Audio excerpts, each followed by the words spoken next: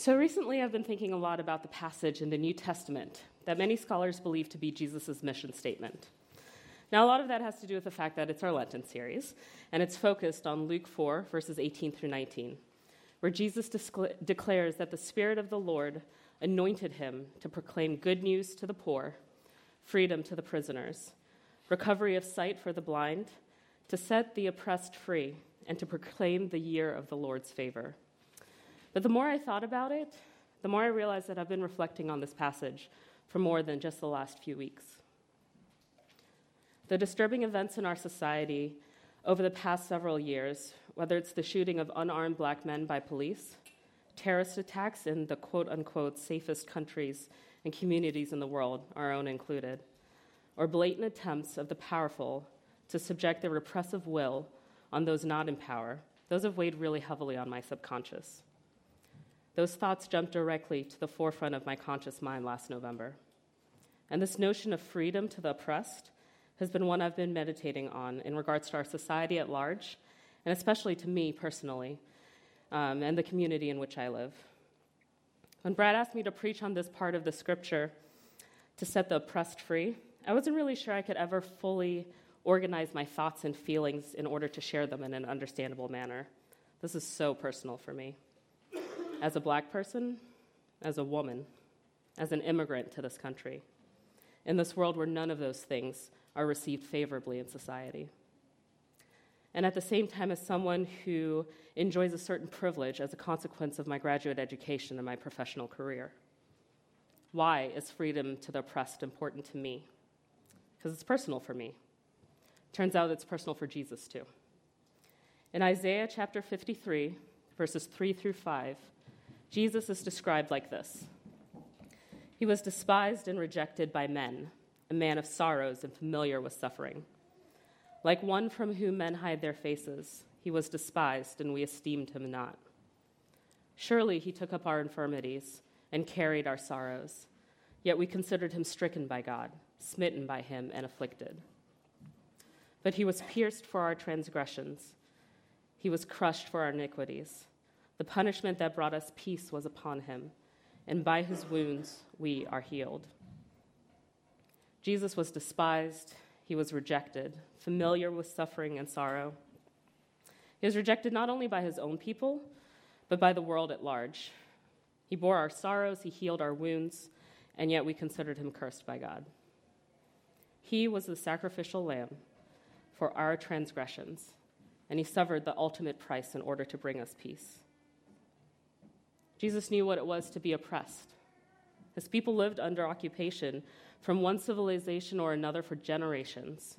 Occupation from Egypt, from Assyria, from Babylon, from Persia, and during his time it was the Romans who conquered and ruled. Jesus knew what it was to be a refugee. His parents did as they were instructed, in accordance with the commands of the Roman Empire, to travel to Joseph's hometown to be registered for a census ordered by the occupying and oppressive regime. But in so doing, and by consequence of his birth, Jesus and his family were forced to flee their home, and they lived in exile for years, hiding from the earthly king who would see him executed, a king who did see all other Jewish male children aged 2 years and younger killed. Jesus knew what it was to be affected by violence. Time and again, the New Testament relays stories of angry and violent reactions to Jesus. Was he not threatened and pursued, stripped and beaten, flogged, and finally hung on a cross to die? Who better for God to send to set the oppressed free than one who fully understands what it is to be oppressed? For him, it's personal. The plight of the oppressed wasn't just some abstract notion for Jesus, something that happened to other people in other places. It was the story of his life, from birth in exile to a life of ridicule and rejection, to death at the request of his own people by the hands of the very empire who ruled them.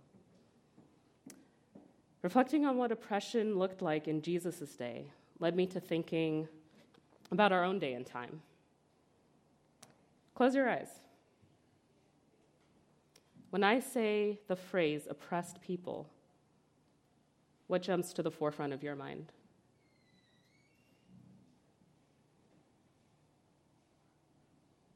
Several obvious people groups may come to mind when you consider who our society marginalizes: racial and ethnic minorities, religious minorities, people who identify as LGBTQ, those who are disabled, foreigners, women.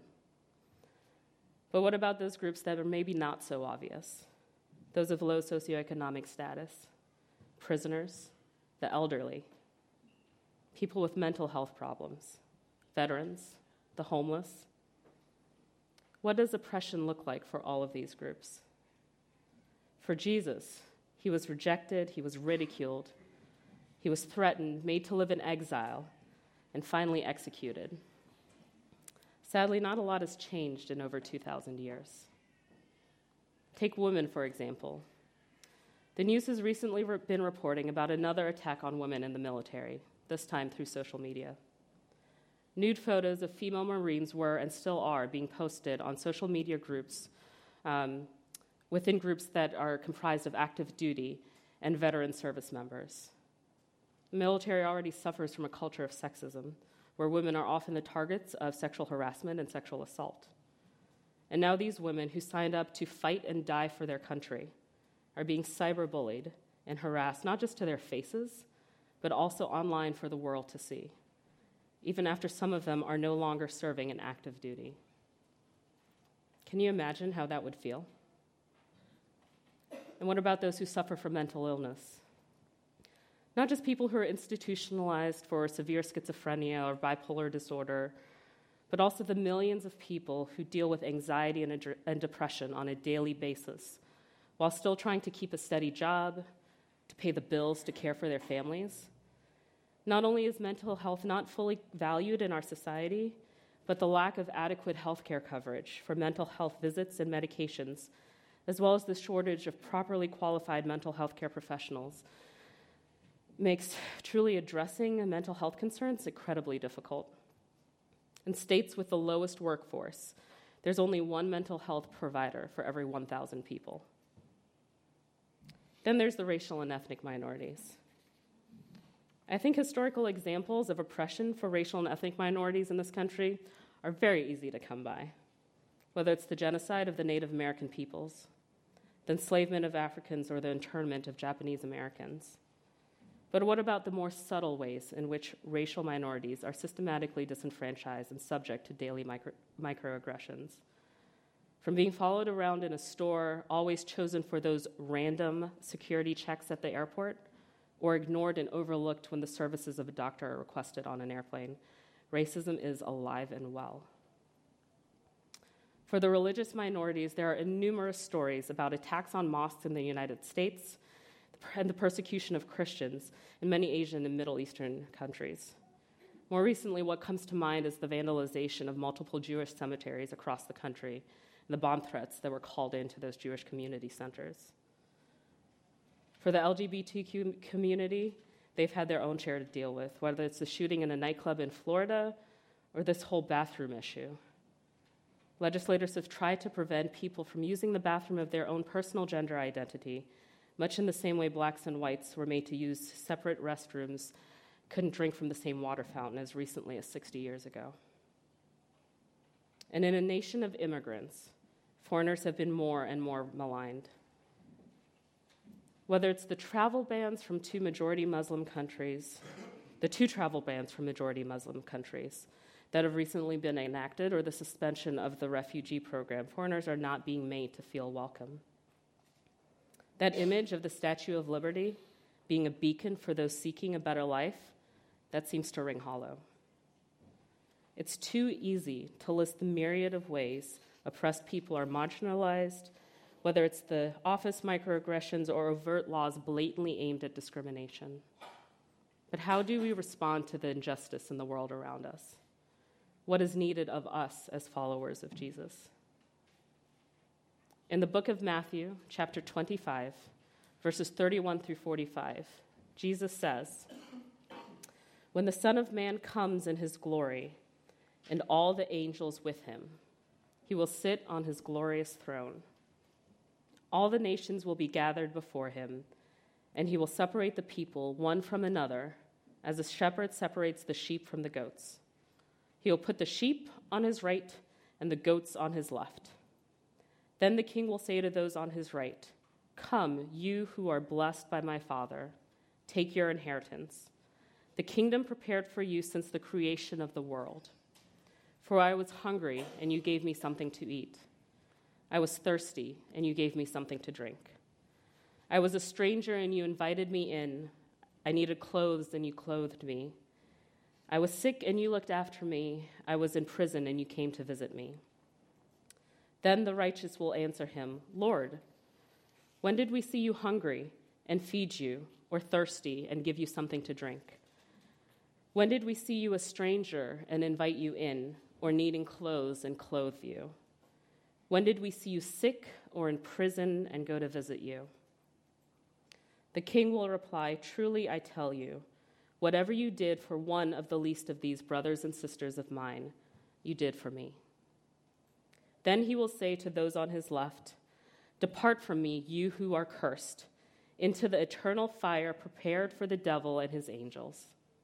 For I was hungry, and you gave me nothing to eat.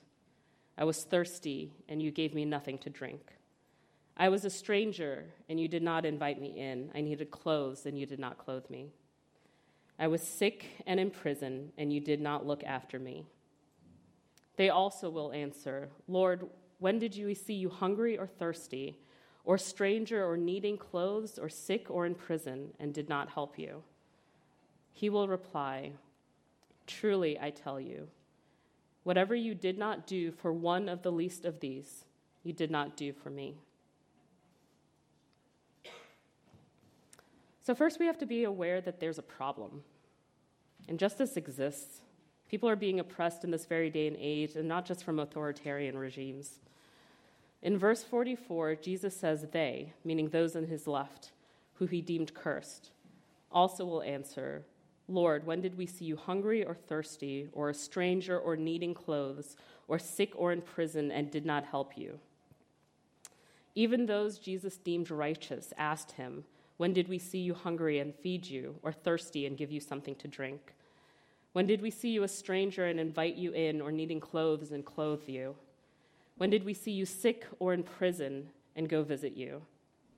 It would seem that neither group was particularly conscious of the marginalized within their own society, or how these people related to Jesus. Yet Jesus calls us to bring freedom to the oppressed. How do we do that if we don't first open our eyes to the marginalized within our own society, however hidden they may be? Second, once our eyes are open to injustice, the question becomes, with whom will we stand? Will we be those who Jesus speaks of in verse 40, who did for the least of these brothers and sisters? Those who stood in solidarity with the oppressed? Or will we fall into the opposite group? Standing in solidarity can take many forms. It can look like showing up for marches protesting injustice, or building a relationship with that neighbor or coworker who may be considered an outcast, or even standing up to that family member who espouses prejudice and bigotry, even if they don't even realize it. I can't tell you what solidarity will look like for you, but one thing that I think the passage makes clear is that solidarity goes hand in hand with action, or inaction as it may be. The ones Jesus calls righteous are those who fed and clothed, cared for, and visited him by doing so for the least in society. The ones he scolds, calling them cursed, are those who didn't. Did those people, the ones on Jesus' left, did they know that they were ignoring the plight of their fellow citizens? Maybe. Maybe not. I think it's easy for all of us to fall into that second group. The ones who go through life blissfully unaware, or maybe marginally aware, but without a real understanding of how injustice that may not directly affect them actually hurts us all. Maybe we console ourselves by saying, "Well, I don't personally believe that," or "I would never treat fill in the blank that way," or support that discriminatory law. I don't believe those things. But is it really enough not to agree and not to believe? Is awareness and stated solidarity enough if it doesn't actually manifest into action? So then, What can we do? What practical action can we take to not just show our awareness and broadcast our solidarity, but to see and enact real change? Freedom from oppression looks different for every marginalized group. And while grand sweeping changes, such as the 19th Amendment, which gave women the right to vote, the Voting Rights Act, which prohibits racial discrimination in voting, or the Supreme Court ruling in favor of marriage equality, while those things might not be within our individual abilities, there are endless numbers of smaller ways in which we can make a positive difference. The good news is that for every story of injustice and oppression we hear about, for every instance of violence and hatred, there are people responding with love and compassion. For example, members of the Muslim community came out to help the Jewish community clean up after their cemeteries were vandalized. They organized fundraisers, they volunteered their time. They didn't have to do that. But as a marginalized group themselves, they understood what it is to be threatened and attacked, but more importantly, how much more powerful a response of love and solidarity is. Love will always conquer hate.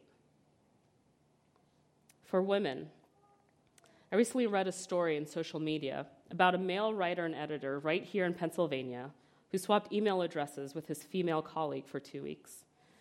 He learned how disrespectful clients were to him when they thought that he was a her, how they questioned his judgment, advice, and ability.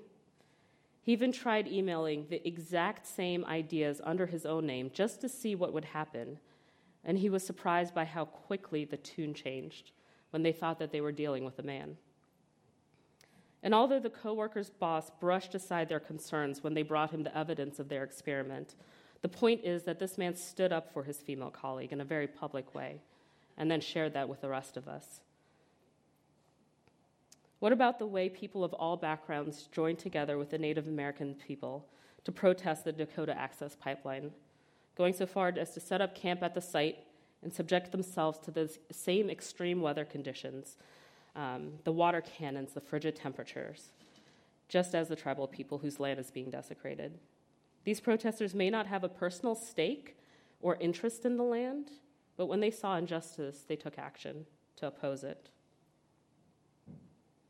Another example I can think of is the way businesses such as PayPal, the NCAA, and Google pulled events and canceled planned ventures as a result of North Carolina's House Bill 2, known as the Bathroom Bill, that requires residents of the state to use the public facility corresponding with their biological sex instead of their gender identity. Now, this was a law that was passed in direct response to the city of Charlotte's passage of an anti-discrimination law that would include the LGBTQ community. Charlotte takes a step forward, North Carolina takes 5 steps back. And in response, these businesses said, we don't want to have anything to do with this. Despite the cost to their own business, these companies thought that this issue was important enough to not just say that they disagreed, but to actually take action to demonstrate their opposition, whether or not it hurt them financially. And finally, although foreigners have been maligned within our country and around the world, what about the way that multiple lawyers and judges spent their weekends working either from their offices from home or going directly to airports after that first travel ban was enacted, working in support and defense of refugees and support and defense of those who were legal residents of the United States? All of these examples, I think, are bright spots within this world in which we live. And I don't want this message to be one of just doom and gloom and darkness and just a listing of all the ways in which our world is broken. Yes, we are broken, but yes, there is so much more that we can do. There are so many ways in which people are taking a stand. Whether or not we think we belong to one or more of these marginalized groups in society, there is an opportunity for action. Fighting injustice and working toward freedom for oppression is for all of us, regardless of our perceived status in society. However, practical action looks different for everybody. The examples I gave may not be what works for you personally. That's okay, they're just examples. But I think that one thing that all of us can do is to engage in our community, to become involved in one social justice organization that speaks to us on a personal level. What that looks like, that's up to you. Whether it involves participating in community service, attending educational series, or engaging in social events for awareness, there's something out there for everybody. And I think Jesus makes it clear in verses 35 through 36 that simple things like feeding the hungry, welcoming the stranger, clothing the poor, and visiting the sick, those things are seen, they're felt, and they're appreciated. Sometimes standing up to injustice comes at a cost. Whether it's damaging relationships with families and friends, facing trouble at work, or losing customers, acting against any form of oppression can be hard. So what do we gain from it? What do we get out of it? Why is it important? First, I would suggest that we gain a deeper connection to Jesus. In the book of John, after the Last Supper, Jesus asked Peter 3 times if Peter loves him. Every time Peter answers yes, Jesus instructs him to feed my lambs, take care of my sheep, and feed my sheep. In the same way that Jesus commands Peter to take care of his sheep, he expects us to care for each other, to do for the least of these in our society, and by so doing, show our love for him. Isaiah makes it clear that Jesus died for our sins, though the world rejected him. His life was forfeit so that we could be healed, so that we could have peace. What then will we do with that gift? Matthew 25, verse 40, makes it clear that Jesus equates himself with the marginalized in society. He says, "Whatever you did for one of the least of these brothers and sisters of mine, you did for me."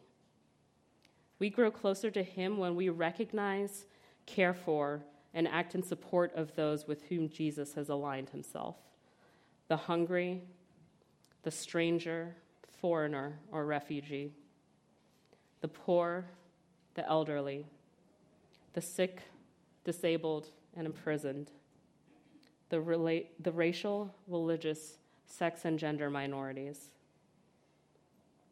Second, I think that what we gain from fighting injustice is that we get to help create a world that looks like Jesus' kingdom here on earth. When asked what the most important commandment is, Jesus responded with, "Love the Lord your God," and added a second, to love your neighbor as yourself, saying that no commandment is greater than these. If then, Jesus commands us to take care of his sheep, to do unto the least of these, and to love our neighbors as ourselves, what else can we conclude than that this is the kingdom, this is the society that Jesus would bring to earth? A world created in his image, a world where there is no oppression, where our differences are celebrated instead of feared and reviled, where we are all recognized as God's children and share as co-heirs with Jesus. Time and time again throughout Jesus' life, he stops and specifically calls out to the unremarkable, to those most in need in our society.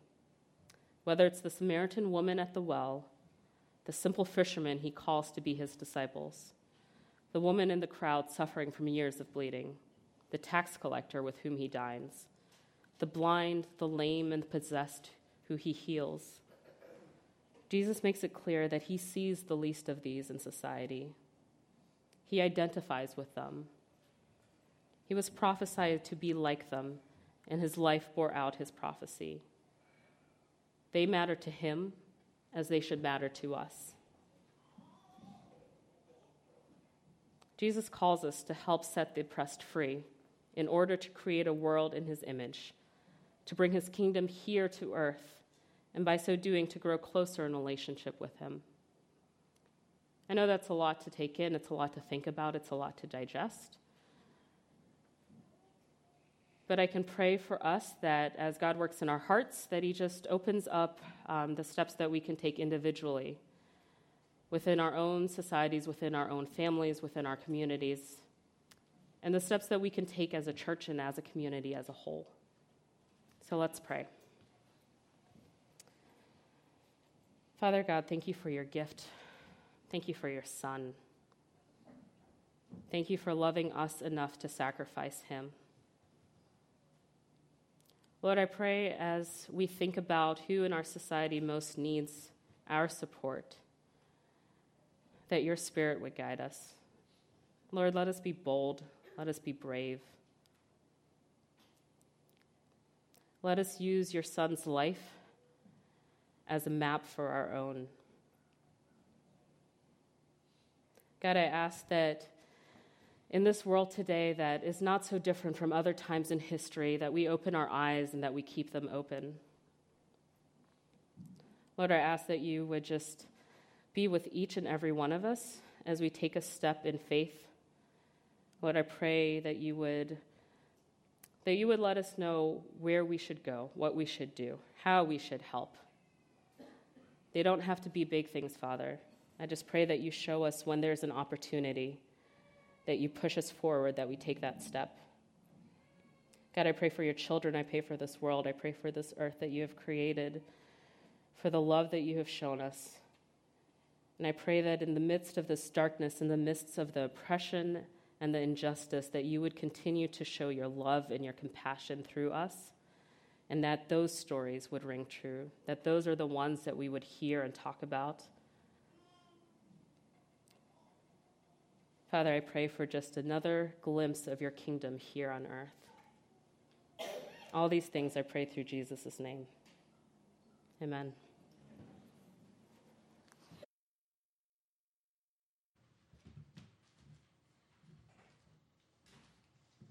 Thank you, Charlene.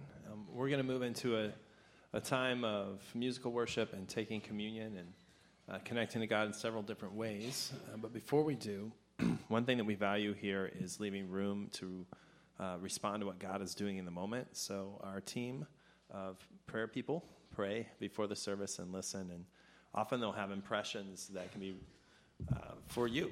And so Kenny's going to share a little bit about that. Hey, good morning, everyone. Was just praying before service, got an image of impression of like a comet coming down in the sky and just like big fiery ball. Honestly, I didn't know what to think of that for a little bit. Nothing came to mind, but I sat with it. I just really felt like maybe somebody needs a sign, from heaven over something in your life. And just as I'm thinking about that, it was just like the Magi, how they went to go find Jesus. They followed a star. They followed a sign that came from heaven. And maybe that's, maybe someone here needs a sign just to follow Jesus, to find him. I'd love to pray for you if that's it. And anything else you guys might have. And just kind of going with the theme today about oppression. I believe, though we can be oppressed, we can be free. We could be free in our spirit. And whatever oppression you may have in your life, maybe it's a spirit of fear that causes you from moving out and doing the things you're called to do in your life. We just love to pray for that too. And also, each week of Lent, you have an opportunity to come to the prayer alcove and pray for a people group who are in special need of justice and compassion. This week, we hold in our hearts religious minorities. In the news, we see acts of violence and hatred where headstones are toppled in Jewish cemeteries, and mosques and other Islamic places of worship are set on fire. It is because we follow Jesus that we mourn with those who mourn and seek to live in peace with one another. On the Temple Mount in Jerusalem, there's a place called the Dome of the Rock, which holds religious significance for followers of Islam, Judaism, and Christianity. And while the site is maintained as a mosque, visitors from all faiths are invited to visit. In the same way, you have an opportunity to come to the prayer alcove to pray for peace among all religious minorities. There will be a large rock on the table, which you're welcome to kind of just interact with. While you're there, consider how you can be an agent of change, sharing Christ's peace with those you meet, and extending his love to those who may need it most. Thanks. Thanks, Kenny. So Kenny will be with the prayer team also during all of our musical worship times to pray for anyone who would like to respond to something that he shared or anything else in your life. But before we do, this is the last week of the month, and on the last Sunday of the month, we take time to remember the sacrifice of Jesus on the cross for us. And so I want to read to you a scripture, and then we'll prepare our hearts to take communion. So this is from John chapter 1. It says, "In the beginning was the Word, and the Word was with God, and the Word was God. He was in the beginning with God. All things came into being through him, and apart from him, nothing came into being that has come to being. In him was life, and in him was life, and the life was the light of all people. The light shines in the darkness, and the darkness did not comprehend it." And so this morning, as we take communion, we remember that Jesus came and entered our world and gave all of himself to us. And we see that particularly in his sacrifice on the cross. So let's pray. Jesus, we thank you for your body which was broken. And we see that represented in the bread of communion. And we thank you for your blood that was spilled. We see represented in the juice. We just invite you to come and be here, just as you came into the world as a human being. That we could connect to you as someone who understands us, understands what it means to live here, and gets what it means to experience suffering. We thank you for that. We remember your body broken and your blood spilled, and remember also that that was just the precursor, the lead-in to your resurrection, which released new life that's available to all of us. Amen. So if you've committed your life to following Jesus, you're welcome to join with us. There's some scriptures that say if you're not really into this, that you shouldn't take communion. But if you, no matter what background you're coming from, if you just want to reach out to Jesus in a real way, in an authentic way, you're welcome to join with us as well. Of course, whatever place you are in life, if you want to just sit and reflect, you can let the elements pass as well. You notice the bread will come first, the juice will come after, and you can just dip your bread into the juice as it comes by.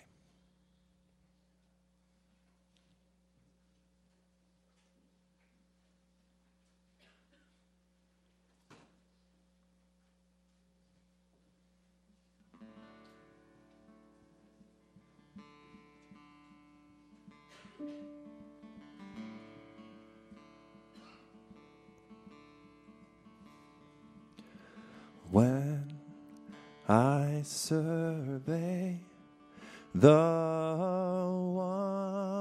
wondrous cross on which the Prince of Glory died, my richest gain I count but loss,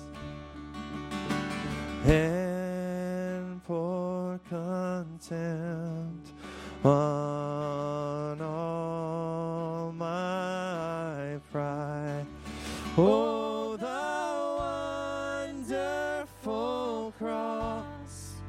Oh, the wonderful cross! Bids me come and die, and find that I may truly live. Oh, the wonderful cross!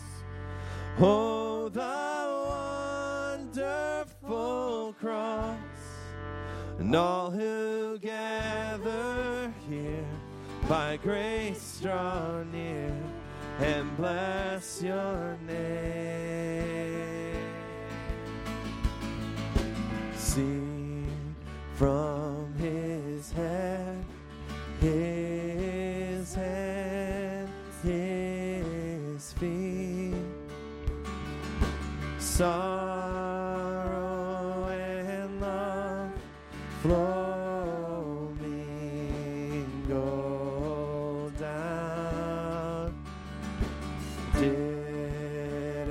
Such love and sorrow